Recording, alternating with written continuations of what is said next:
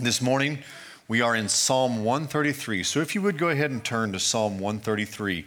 We've got one more Psalm of Ascent after this, and then we are going to go through the book of Jonah. Matt is actually going to do 4 weeks in the book of Jonah. So that's what's going to come up next this week, one more week in Psalms, and then we're going to change it up a little bit. So, Psalm 133. Behold, how good and pleasant it is when brothers dwell in unity.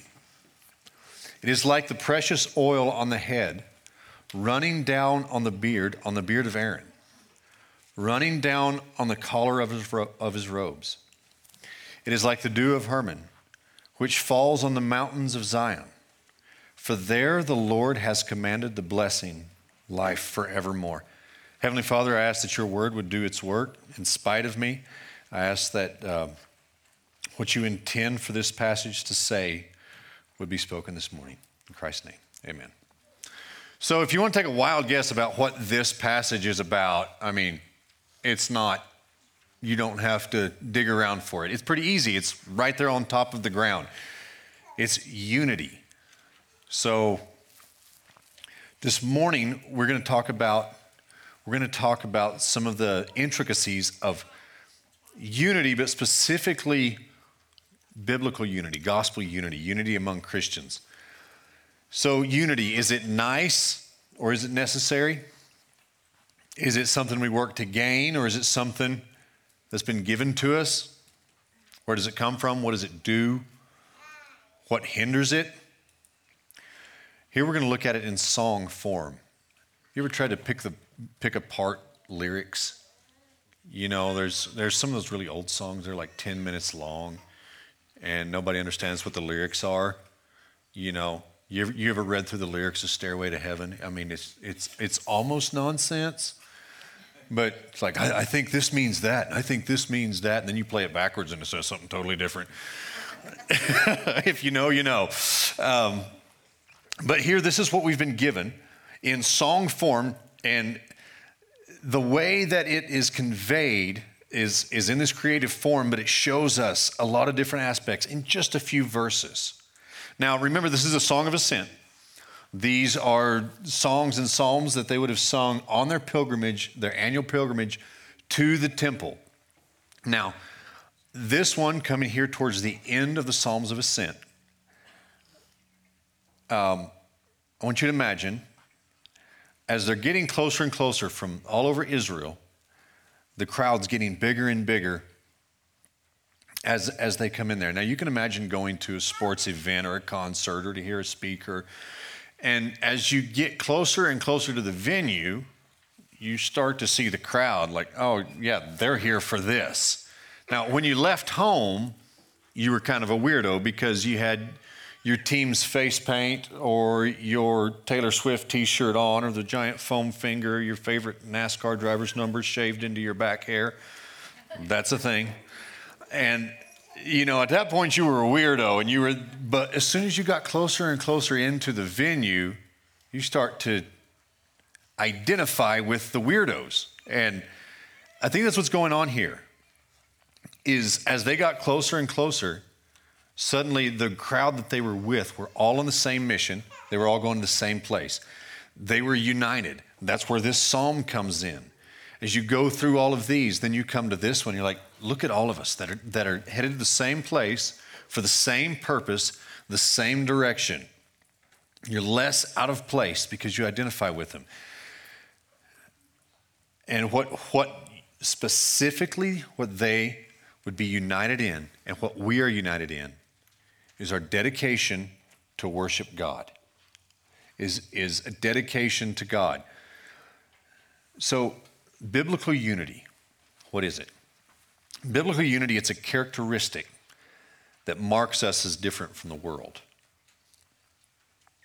As God's people, as a group of people who have a common relationship with God. Now, this shows up in several different ways. It shows up in a commitment to each other and a commitment to the gospel. Mutual care for each other. Mutual goals and desires among the believing community.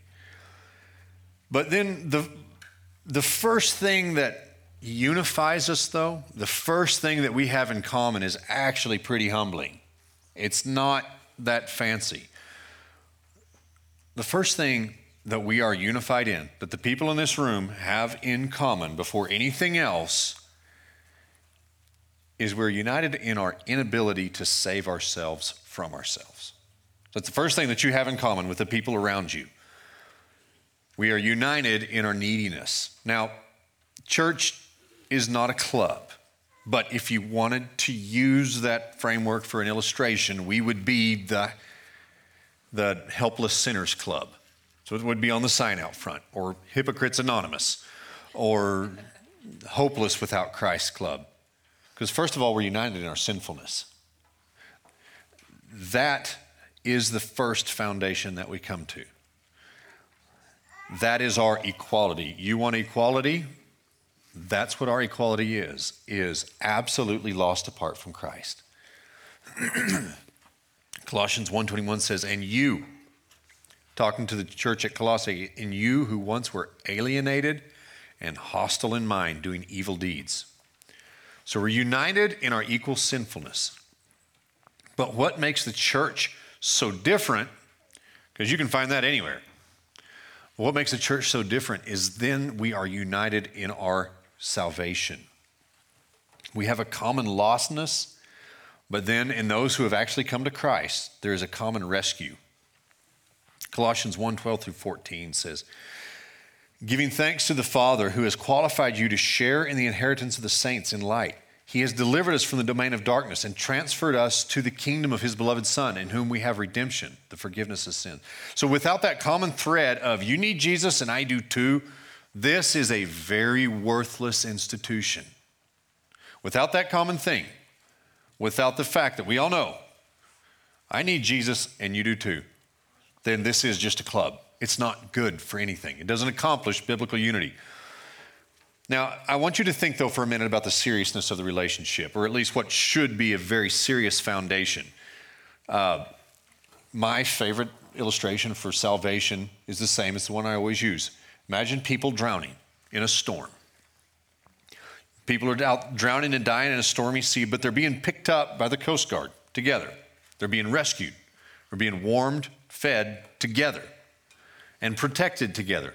They were all lost and drowning apart, but then they got pulled together and rescued together. So these people would have things in common that they would not have in common with even their own flesh and blood.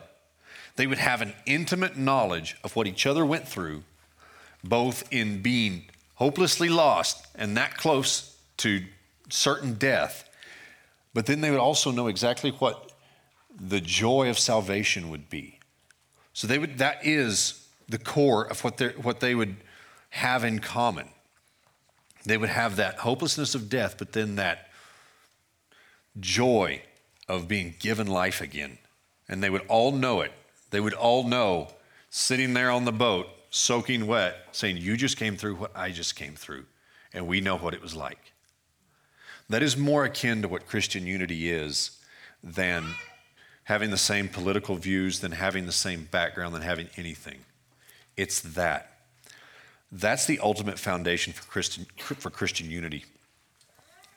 And the rest of the world will never get to see it unless they too come to understand and see themselves as hopelessly lost apart from Christ.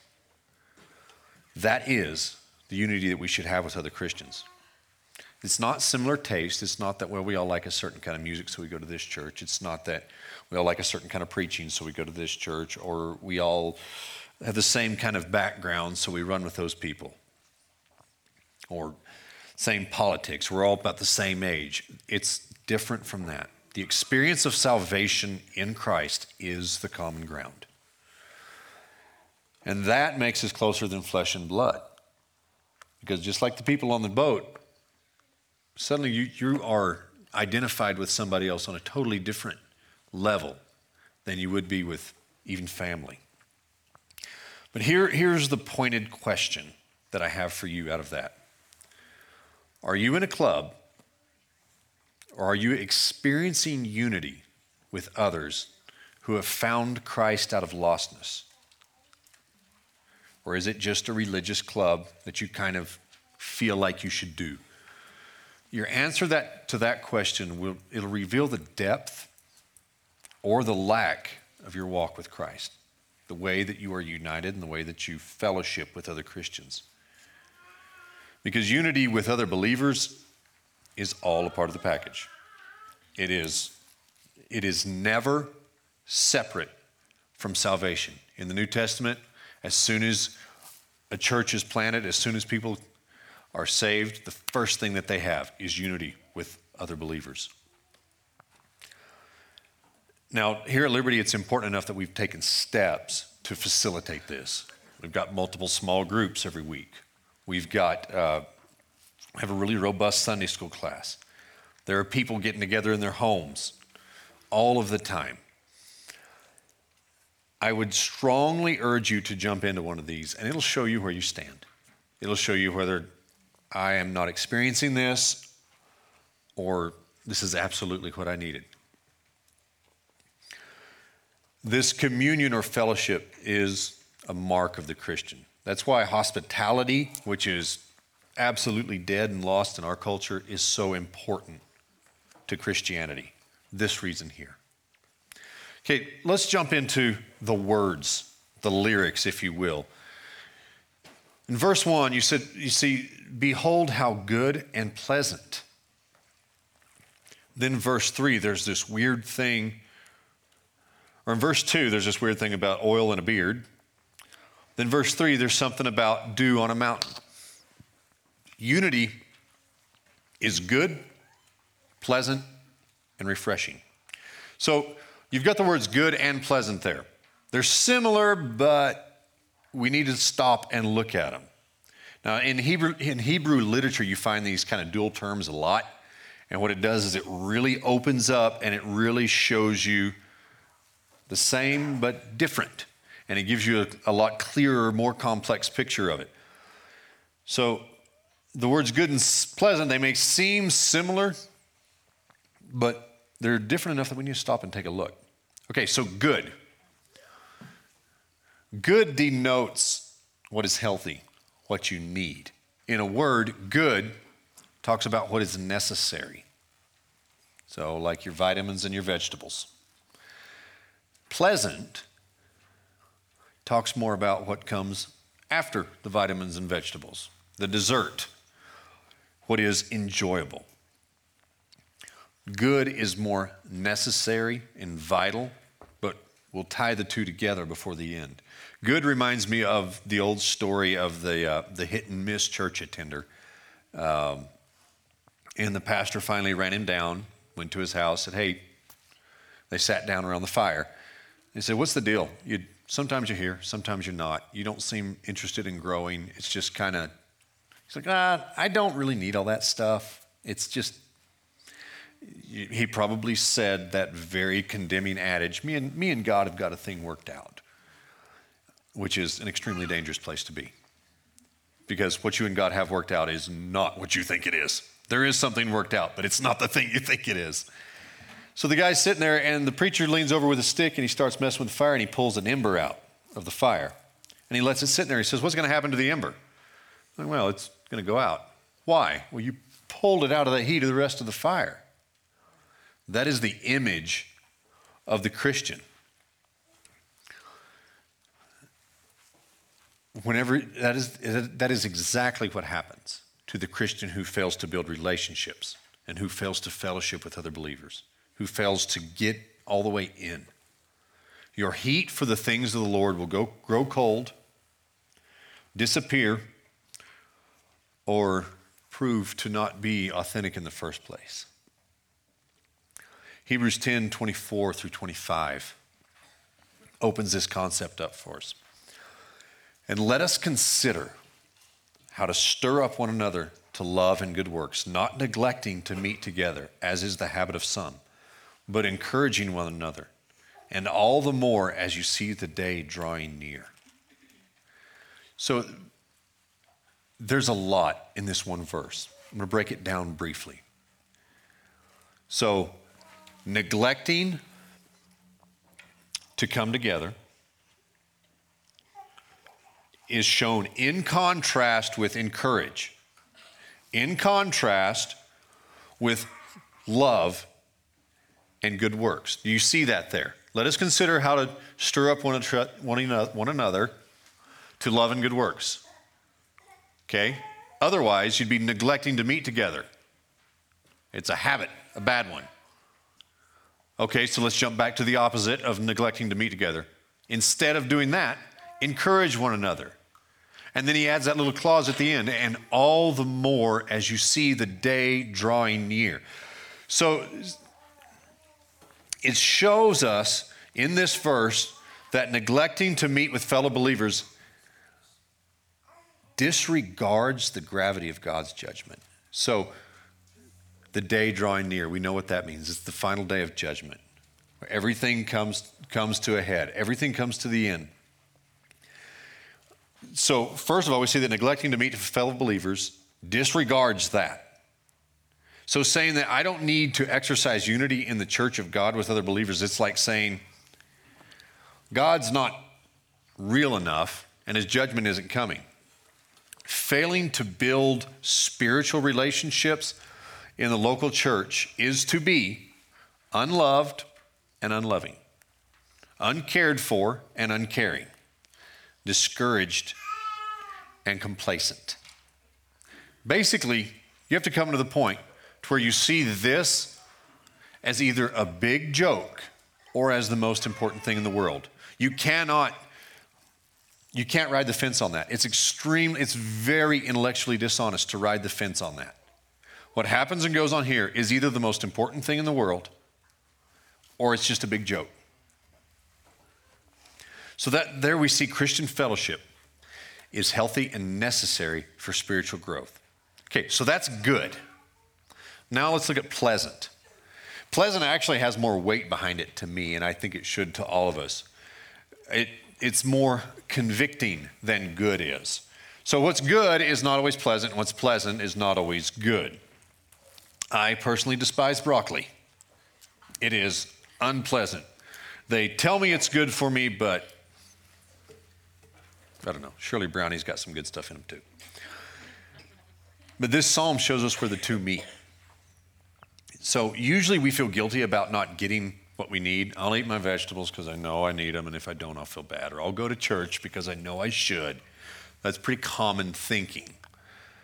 But what should slap us in the face is that we don't find it pleasant, because that reveals the core there. That reveals the core issue, whether or not it has become pleasant to you. We see it as a necessary chore, and for many people, that's all that it is. But that's not completely the kind of pleasant that they're talking about here. Verse 3 fills out this idea. It's like the dew of Hermon coming down upon the mountains of Zion. So if you want to know how your fellowship with other believers should feel, then think about it like this. How pleasant a cold glass of tea is on a hot day. How pleasant sleep is after a hard day of work. How pleasant it is to go out to a meal with your spouse. The reason this is convicting is because we don't see our fellowship as a refreshing necessity, like fresh dew on a mountain is what it's compared to. You see, it's both good, necessary, and pleasant. Now, we'll go to a friend to vent and gossip. We'll do stuff like that.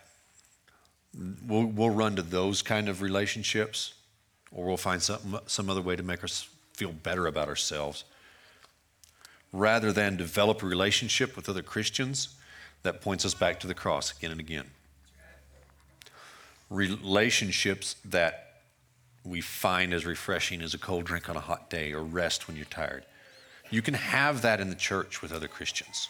That is what this context is for. As we go on in the passage, we see that it's a luxury. Look at verse 2. It's like precious oil upon the head coming down upon the beard, even Aaron's beard. Now, I was told that what I should do with this passage for an object lesson is I should bring Frank up here, and I should get a quart of Vams oil and dump it on his head. I was talking to Ricky. I think we decided that was the most expensive kind of oil. So, anyway, sadly, we can't do that because Frank's in the nursery. That's the only reason. That's the only reason. Okay, so what we've got here is an image of the high priest being anointed. Now, it's odd to us, but the reader would have completely understood what it meant. In Exodus chapter 30, verse 30, is where we begin to understand that. Exodus 30:30 says, "You shall anoint Aaron and his sons and consecrate them, that they may serve me as priests. And you shall say to the people of Israel, this shall be my holy anointing oil throughout your generations. It shall not be poured on the body of an ordinary person. You shall make no other like it in composition. It is holy, and it shall be holy to you. Whoever compounds any like it, or whoever puts any of it on an outsider shall be cut off from his people." Now, that is not the type of imagery that we like. It's very exclusive, and it's weird to us. But whenever you put it in the context of unity, it's amazing the fact that he used that for his illustration of unity. This oil that was only supposed to be used on the high priest, he gave him the recipe for it, and he said, this is not for home use. It's not supposed to be put on just anybody. That's what this is. And this is where we find it in Psalm 133. So the big thing that people would have thought of whenever they saw that, they wouldn't have thought of, like you're getting your clothes dirty, or why in the world would you dump oil on your head? And like, it just sounds messy. They would have thought of, oh, he's talking about the special stuff. The word holy would have jumped into their minds. Holy oil that's to be used in the temple and for priests only. Only to be used to the ones who can go before God for the people of God. That's the metaphor here for godly unity. We should hear the psalmist here saying the unity and fellowship that you enjoy, it's not mundane, it's not normal. The unity that you enjoy is special, set apart. It is good, necessary. It is pleasant, enjoyable. And it is luxurious. It's rare. It's holy, set apart. I don't, but do you ever think about what goes on here with a bunch of pretty unimpressive people, run-of-the-mill, normal people, as holy?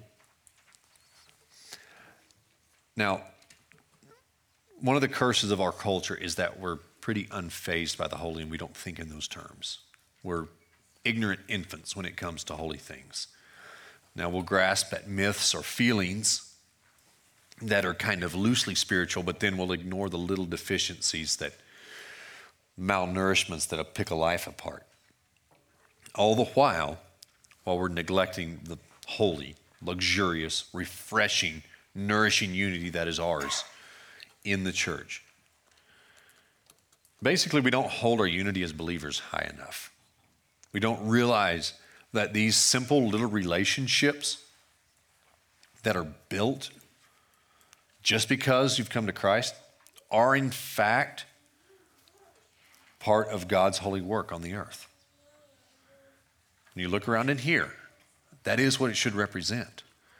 It's not that we're all amazing or that we're all super special, but the unity that this group of people has, according to this, is a holy thing, a special thing, a luxurious thing. So if you think about God's purpose on earth, like specifically what he is doing to glorify himself, his purpose is to bring together, to reconcile to himself the whole of creation. And then this desire for unity,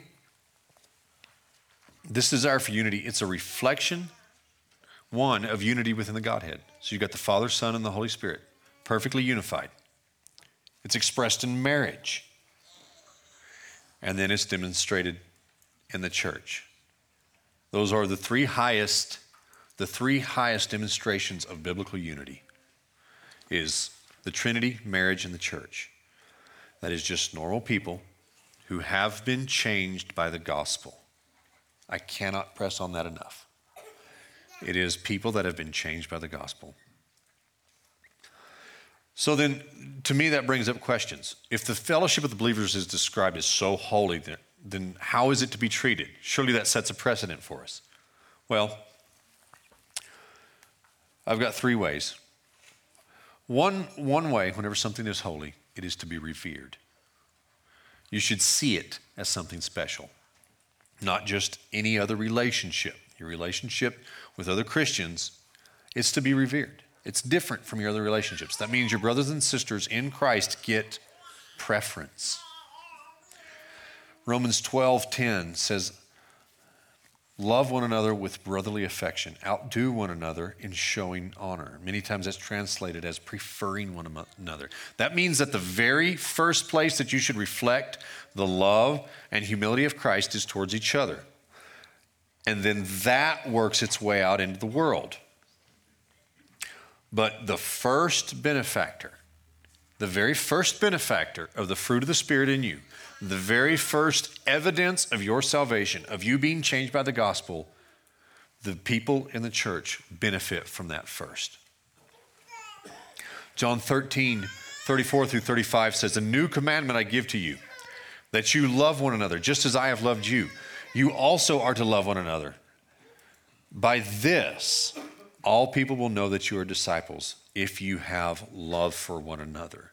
So, in preferring each other first, in making other Christians around you the first benefactor of your salvation, that is how the world knows who you are and what you are, and that you've been changed by it. And then it should be revered, then it should be protected. You should work to keep this unity from being damaged. We find this theme a lot in the Bible. So then we have to look and see, okay, so what damages it? What hinders unity? James 4:1-2. What causes quarrels and causes fights among you? Is it not this, that your passions are at war within you? You desire and you do not have, so you murder. You covet and cannot obtain, so you fight and quarrel. So if you want to condense all that together, what threatens Christian unity is shallow, materialistic, earthly desires that give no eternal satisfaction anyway. Simply put, this unity is threatened by a worldly mindset. The godly mindset says that my satisfaction is only found in Christ. The earthly mindset says I'll get what I want, and I want what I get. This mindset, once you get saved, is what begins to die in you. The mindset that says that me first, I'm going for what I need, for what I want, and I'm going to get it, is what dies in a person once they come to know Christ.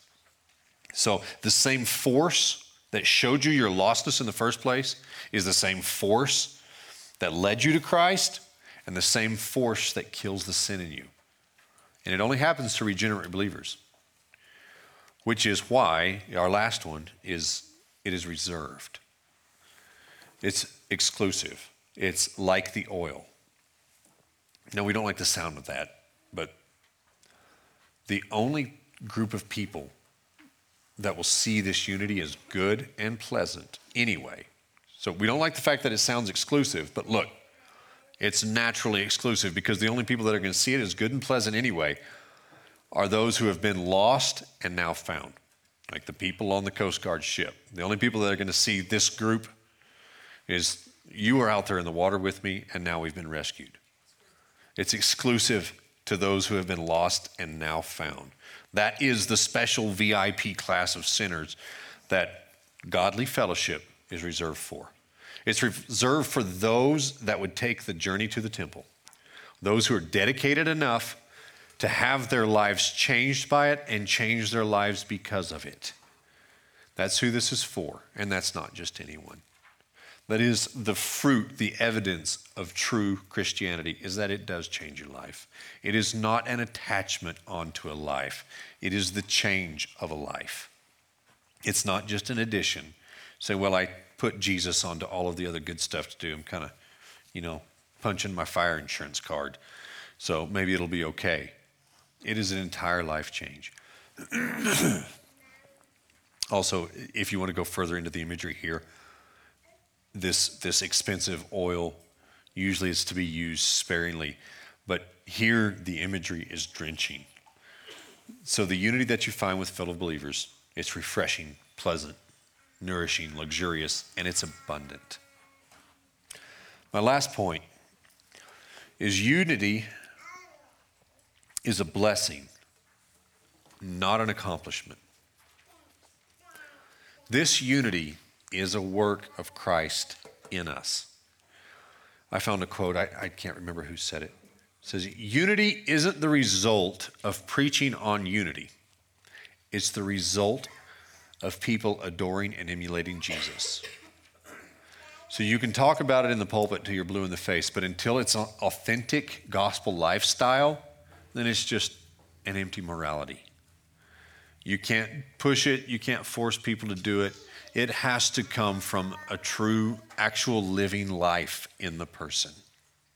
And all of this starts with Jesus. It all starts with the work of Jesus in the individual. Salvation is the result of the Spirit of God revealing the Son of God to someone. And then that works out into the group. Now, what we accomplish as humans is the opposite. Isaiah 59:2 just really points at us. It says, but your iniquities have made a separation between you and your God, and your sins have hidden his face from you so that he does not hear. Do you remember Cain? What was his famous line? What, am I my brother's keeper? We'll drop someone as soon as their passions and desires come crossways with our passions and desires. It's what we do. Humans separate, take apart, divide. But what God does is reconciliation. Pull back together. God puts together. You remember the illustration of the birds of a feather flocking together. It's not a unusual thing to see a flock of geese together. But if you look out and you see a goose and a couple of ducks and a penguin and an ostrich, like something weird's going on there. That flock does not belong together. That's what the church is. God puts together.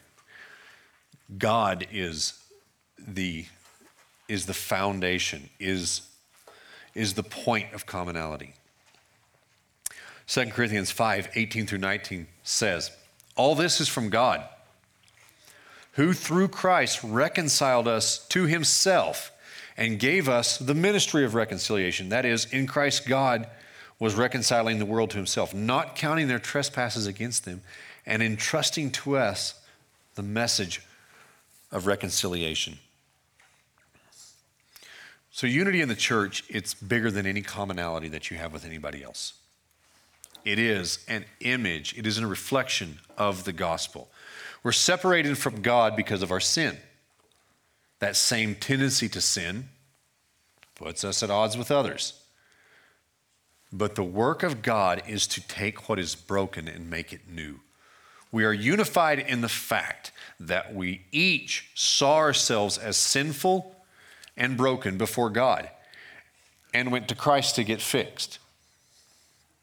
And what Christ did to fix us was to be ultimately broken in our place. The church is made up of those people. That means that the conclusions that you draw about each other are different. There's no room for they think they're better. We are here on account of how better we're not. We're less gooder than anybody else. That's why we're here. We are here on account of our brokenness. That's the reason you're in the room if you've come to know Christ. And the work that God has done in each one of us who have come to know him salvation, he's now doing corporately in the group. Joining together in common fellowship and dedication to our Savior.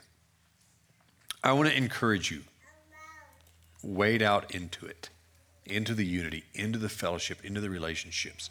Don't waste these relationships. Don't make them shallow. There's no point in these relationships being shallow. Grow and mature together as friends, yes, but not just friends who happen to attend the same religious thing, the same religious structure. Grow and mature together as friends who are commonly dedicated to the worship of our Savior. Now, that's not everyone, and that's not even everyone that's in here. Again, unity in the church, our unifying factor is, I was lost and I need Jesus. Me too. You too? I was a wreck without Jesus. I like on Sunday mornings, we're doing Matt has been making everybody go around and give their testimonies. And it's good for us. That is where the unity is. I admit, it's not comfortable. It's not pleasant, but it's good. And it forces you to sit down and see in each other, oh, you were lost apart from Christ. And then in that, if you have come to know Christ, you have a unity with other believers that you're not going to find at the bar, you're not going to find at school, you're not going to find anywhere else. An eternal fellowship. Let's close in prayer.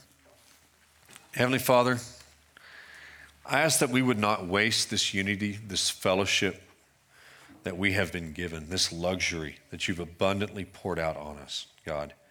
I ask that here at Liberty that it would do its work, that it would shine through us, that we would grow, that we would mature together, that we would learn more of you, that the gospel would be at the center of our friendships, would be at the center of our worship, that we would be united in our dedication to the gospel, dedication to each other. And I ask that you would give us abundant fruit of the Spirit in each other, towards each other, for each other, and from each other. I ask that you would do this work in us so that you would be glorified and known to be God. In Christ's name, amen. Stand with me and sing.